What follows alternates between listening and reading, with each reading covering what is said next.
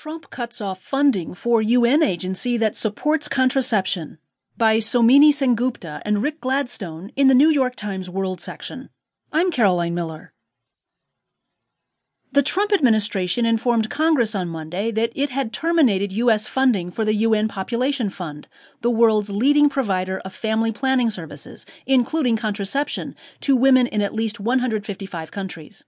The United States is one of the top donor nations to the UN.